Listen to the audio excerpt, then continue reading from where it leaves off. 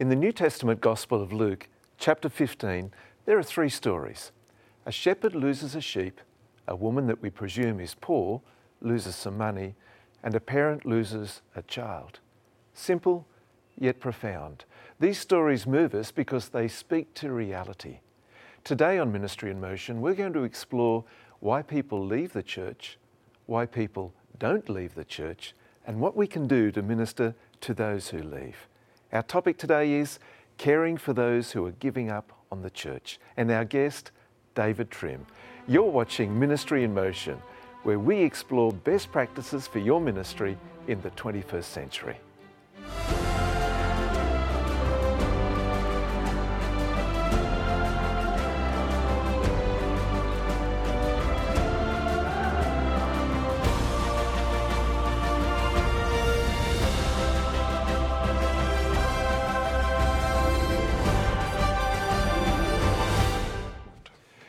David, this is a major issue.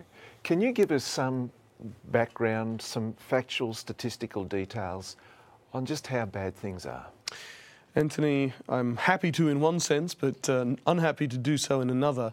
We know from our own church's statistics, dating back to 1964, how many people have been Adventists and how many people who have left the church, as well as how many people have died. So what we're talking about now, we're not talking about people who die, because death is typically involuntary, whereas leaving the church involves some degree of choice. So what we know is that 42% of the people who have been Seventh-day Adventists in the last 54 years have left the church. We're talking about 14 million people who were members of the church. They didn't think about joining, they didn't flirt with the idea, they didn't just attend. These were people who were baptized members of the church. Just over 14 million are no longer members. And actually that's the best case scenario, because we don't have accurate figures from certain parts of the world, and when we finish membership audits, we'll have a clearer understanding and we'll know that the proportion is probably higher, but we can say with certainty it's at least 42%. That is staggering. It's horrific. My mouth is just 42%, 14 million. There are countries that have populations that are less than 14 million. Indeed. It's staggering. Wow. The awareness of this?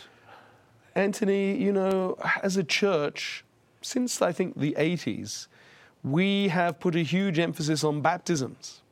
Which is important. But the problem is the message we have subliminally sent out as church leaders is that all that matters is baptisms. And what happens once they're baptized, it's not so important.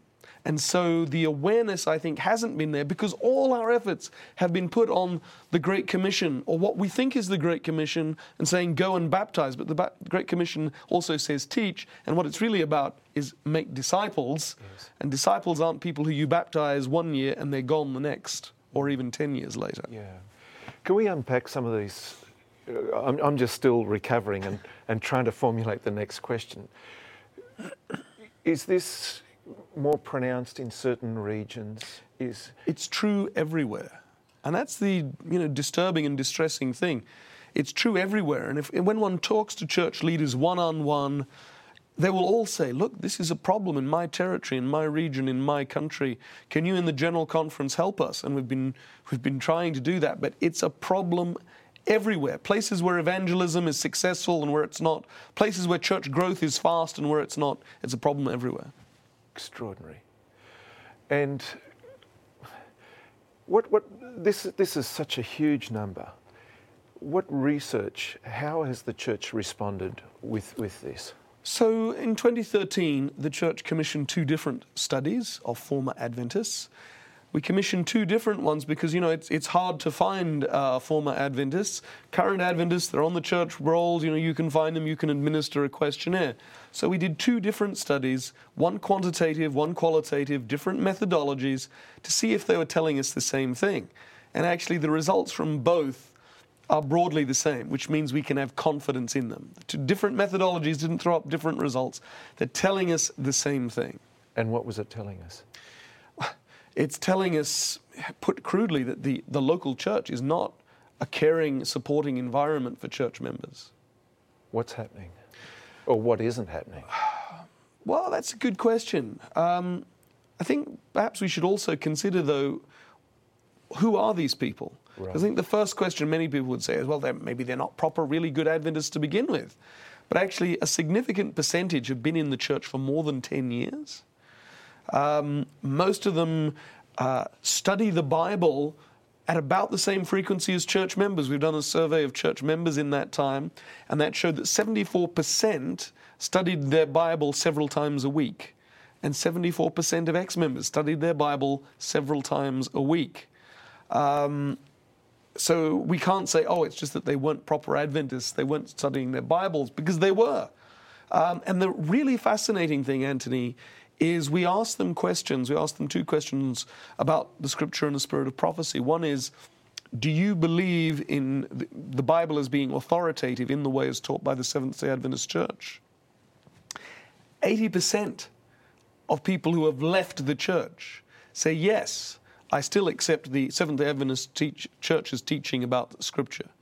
And we also ask them about, do you believe that Ellen White was a prophet or a prophetic minister inspired by God? 58% of former Adventists say, yes, I still believe that Ellen White exercised prophetic ministry. So these are not people who have abandoned belief in the Seventh-day Adventist Church.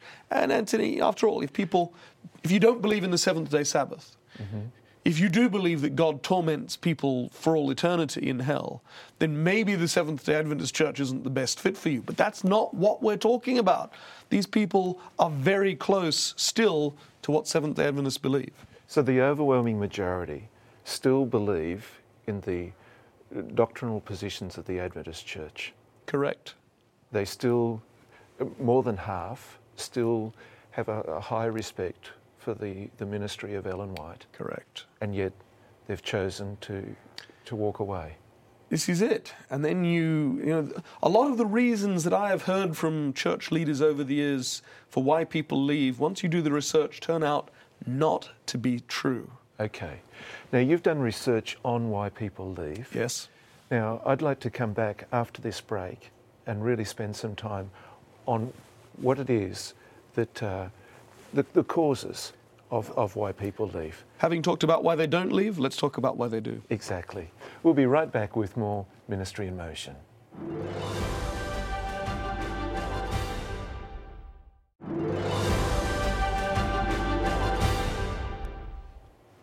Welcome back to Ministry in Motion. Our topic today is caring for those who are giving up on the church, and our guest, David Trim. Now, David, we've discovered that people don't necessarily leave the church because of a doctrinal conflict with the church. Correct. So why is it?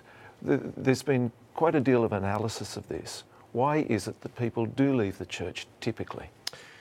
So what we found is that the largest single reason people give for why they stopped attending church, this is people who later left the church, 28% said there was no particular reason, I just drifted away. But then that does kind of beg the question, well, what led you to drift away? So we didn't just ask that question, we asked a series of questions to try to get deeper insights. And we discovered there are two main factors. Difficulties in people's lives and conflict. Okay, let's unpack those. Difficulties in people's lives. What are we talking about? So what we found is that overwhelmingly people who've left the church in the 12 months before they did leave the church suffered a range of stressful life events. It could be serious illness of a partner, of a parent. It could be that they had to move to a new place. And actually, it's not widely understood. Research shows that moving to a new city, a new town, actually it produces the same physiological, much less psychological effects as the death of a family member. It's extremely stressful. There are that one loses a job. There are a whole range of things. But what they have in common is that people went through something in the 12 months before they stopped being a member of the church, something really difficult. And I think, what we see from the qualitative research, the in-depth interviews, is that very often people stop attending church because of that. They're caring for a dying or a seriously ill parent or family member, and they're so exhausted, they just don't feel like going to church on a Sabbath morning. They're dealing with a quarrel within their family. They're dealing perhaps with the adultery or potential divorce of a partner, and going to church just seems like too much, especially if they feel that they might be meted with censure and disapproval when they go to church. And so people stop attending church, not meaning it to be permanent. And then 5 or 6 years later, we hear this time and again, I just realized I'd left the church. Now, how that actually happens, we can come back to. There's a reason that they don't come back. But this is what happens. They've suffered really serious difficulties in their life, and so they stop attending church because of that. And the problem is, nobody notices they're gone. Ouch. But we can come back to that. The second reason, if I may, on conflict. We found when we asked people to rank the reasons that they left the church, and we gave them a wide range of options. And some people think it's worship style. Worship styles is very low down. Some people think, again, it's theological disputes or what the world church is doing. Those things all feature, but is of minor importance. Overwhelmingly, what we heard again and again is conflict. Conflict within my family, conflict with a spouse, conflict within the local church, conflict with pastors, conflict with elders, conflict. And again, in the face of that kind of conflict, going to church on a Sabbath morning and seeing the person that you're having this dispute with seems too much, so they stop attending church. It's not meant to be an irrevocable decision. And this is why I'm glad we're sort of moving away from using terms like backslider or apostate, because to me, apostate implies that you've kind of said, I'm rejecting God. These people haven't consciously chosen to reject the church. It's in the face of certain things that happen. They stop attending church, and then they find nobody notices that they're not there. Yeah. Now, I've got a hunch that I'd like to explore with you. So a person's going through a difficult time, and I know what I'm like when I'm going through a difficult time. Yes. You know, I can be argumentative. I can be difficult to get along with. And I can imagine when a person's going through that difficult time, if they do come to church, they're possibly not quite themselves. Yes. And you have perhaps some conflict bubbling away, and then the reaction of the church yes, is this conflict. And then when somebody misses a weekend or something like that, there's almost a breath of relief from the church.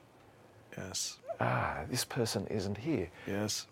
How should we respond when there is a person that's somewhat difficult, and when it's almost a personality change at times that can happen to the person? That's true, Anthony, and the research we have does, the qualitative research does hint at that that's what's going on.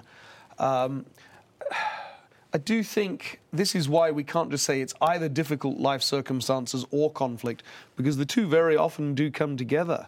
I think the key is we need to know, as pastors, as elders, as ministry leaders, as deacons and deaconesses, we need to know what's happening in church members' lives, and that's the problem. I think that's the nub of the problem. People don't know, and they don't demonstrate that they care. If we know what's going on, then it's possible to extend that kind of care to them. I also think, we need training for pastors and elders in conflict resolution.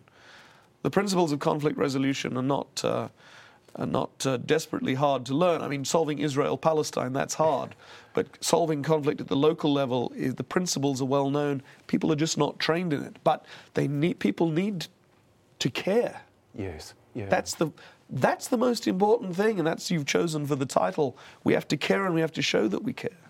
So there is a natural human reaction when a person is difficult. If you get the opportunity, the natural instinct is to avoid, to almost screen the person, screen them out. Yes.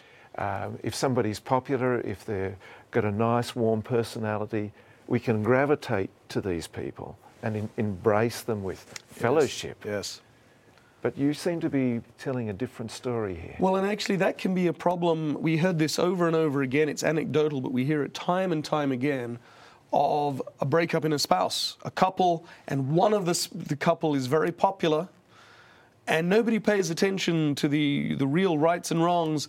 One person is judged responsible and is shunned, and the other is regarded, who was already popular, is regarded as, and they're affirmed. And we don't necessarily want to be going into the ins and outs, the details of people's conflict, but as church members, we should be trying to support and care for them all. Yes. And, what you've highlighted also, yes, people are difficult, so we start to react differently to them, and then that just causes more conflict. These things can become a kind of cycle, almost a downward spiral involving more and more people, which is why pastors need to prioritize this. They need to be aware of it. They need to see the potential implications. Yeah.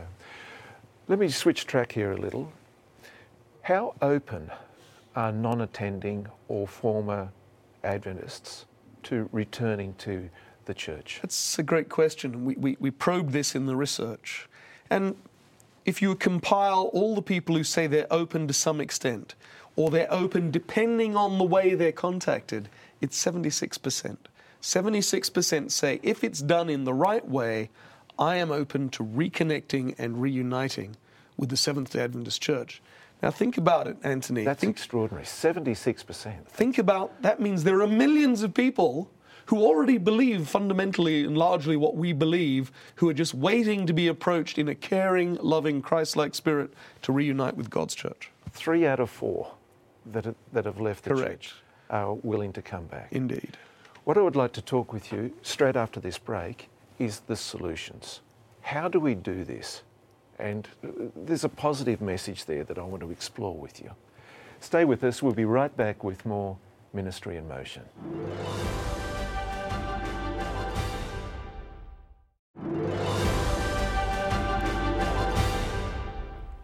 Welcome back to Ministry in Motion. Our topic today is caring for those who are giving up on the church, and our guest, David Trim. Now, David, 76% of those who are distanced from the church are open to returning. Let's explore the best way to do this. What would you suggest? Well, I think part of it is to ensure that there is some basis for contact. We asked people who had distanced themselves from the church what happened after they stopped attending church. 40% said they were never contacted. Wow. This is why we can say, they stop attending church. Nobody notices they're there. You begin to wonder, how important is this to really, how important am I in this so-called family? Really, it's easy not to go back. And we asked how many were visited by the pastor. 9%. 1 in 11 were visited by the pastor when they stopped attending church. But here's the thing. Of those who are willing to reconnect, there is a correlation with that in being visited after they stopped, whether by the pastor, by the elder, by another church member. So the key is try to have that basis for contact. So when people do stop attending church, even when they're approaching being disfellowshipped or resigning their membership, visit them and encourage church members, don't cut off contact with former Adventists, your family and friends, because they've left formal church membership. Just the opposite, because if you visit them now, they may not come back next Sabbath, but they're much more likely to come back later. Exactly. Now, when you're saying that 1 in 11 were only visited by a pastor, is this exclusively the role of the pastor? Should it be only the pastor that's making contact, that's reaching out? Yeah. Anthony, it's an excellent question. I'm sure quite a number of your viewers are sort of saying, well, yes, this is important, but I'm being told that this is important and that is important. There's so many. How can I do this all? The answer is you can't. But the pastor's job here is to tell the local church that it's a priority and to train and equip the elders, the deacons, create small groups.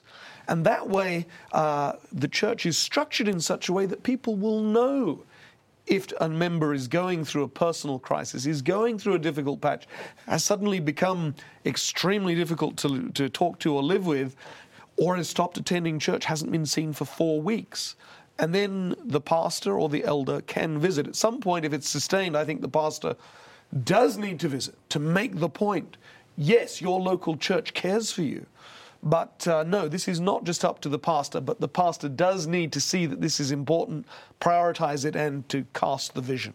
And cast the vision to the entire church, yes. And to do the training and equipping. Yeah. How important is it that the contact is made reasonably close to as soon as absenteeism's observed? That is, we seem to find a correlation for that, and we probably need to do more research, but the evidence we have suggests that the sooner, the better. Yeah. But the other, if you're going to approach somebody who hasn't been seen for months or years, or indeed has left the church, has been disfellowshipped or whatever, the evidence suggests that one of the best ways to start is with an apology. Now, it may be that all the evidence the pastor has is that this really was the fault of the person in question. But simply by beginning with saying, I'm sorry for whatever we in the church did or didn't do, but we let you down. You've given up on the church, and it was our job to help you stay in the church. So we're sorry for whatever we did or didn't do. We want you to come back. You're valued. We miss you. We love you. That's helpful. Thank you, David. Now, how important is prayer in this process? Of course, everything has to be founded on prayer. And I think there's another opportunity for connection. Even if somebody is flirting with actually formally leaving the church, they'll generally be open to praying together. So the key is, I think, to set up, again, the small group ministry. They can all be praying for a member who's going through a difficult set of circumstances or has stopped attending church. So have the network of people who are praying for that person, but also there's an opportunity to make contact, to say, we understand you're not very happy with us, but can we pray together? Yeah. And in that third story of Luke 15, where the prodigal son returns, the issue wasn't so much with the father or with the servants. The issue was... the older brother. Yeah, with the brother. What do you think the church can learn from this, David? Anthony, if we're going to take this seriously, if we're going to say there are millions of people in the world, and there may be hundreds in my particular city as a pastor, even thousands, depending where you live in my region, who were members of the church, who are with us doctrinally, if we're going to take this seriously, it's not enough just to go and say, please come back. The church has to be a welcoming place when they come back. And it's anecdotal evidence, but we have many, many stories of people who said, yes, I will go back, and they are not welcomed. There was one who indeed was asked to sign the visitor's book. Now, I bet the lady who said that thought she was being very witty. It was a very clever joke, but it crushed that woman. So we need to train our members to be as welcoming as was the father of the prodigal son. Yeah. Otherwise, and we also need to reduce the conflict in our churches, because if people come back, start reattending church, which they stopped because of conflict, and the same dynamics of conflict and hatefulness and spitefulness are going on, then they'll just leave again. So we come back to that importance of conflict resolution, but then also training people. Somebody who comes back is not to be dismissed.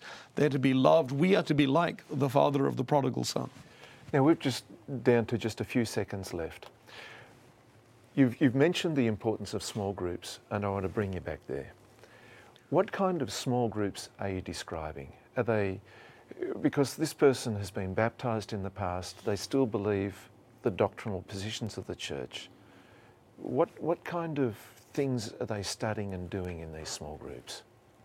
I think the key is to have a small group that studies the Bible together, but also that prays together. And I don't mean just at the beginning of a Sabbath school class or whatever, that prays, that spends a lot of time together praying, that eats together, that does things together socially, that has strong ties that bind them together, that indeed make people feel that I am loved. And even if I'm in conflict with that person over there, I know my local church loves me. So you're describing here a nurturing, caring environment that's receiving spiritual sustenance from prayer, from community, and from the Word. Indeed. Yeah. David, thank you. Thank you for your ministry. Thank you for what you're doing. And thank you for raising the awareness of this major issue for us here on Ministry in Motion. Anthony, thank you for profiling it with your audience today. On today's program, Caring for Those Who Are Giving Up on the Church with David Trim, we discovered 7 important points. First of all, because of an emphasis on baptism and lack of emphasis on discipleship, more than 40% of church members have left the denomination. The second point that we discovered was that the overwhelming majority of people who have left still believe the church's teachings. The third, people tend to leave because of life difficulties and/or church conflict.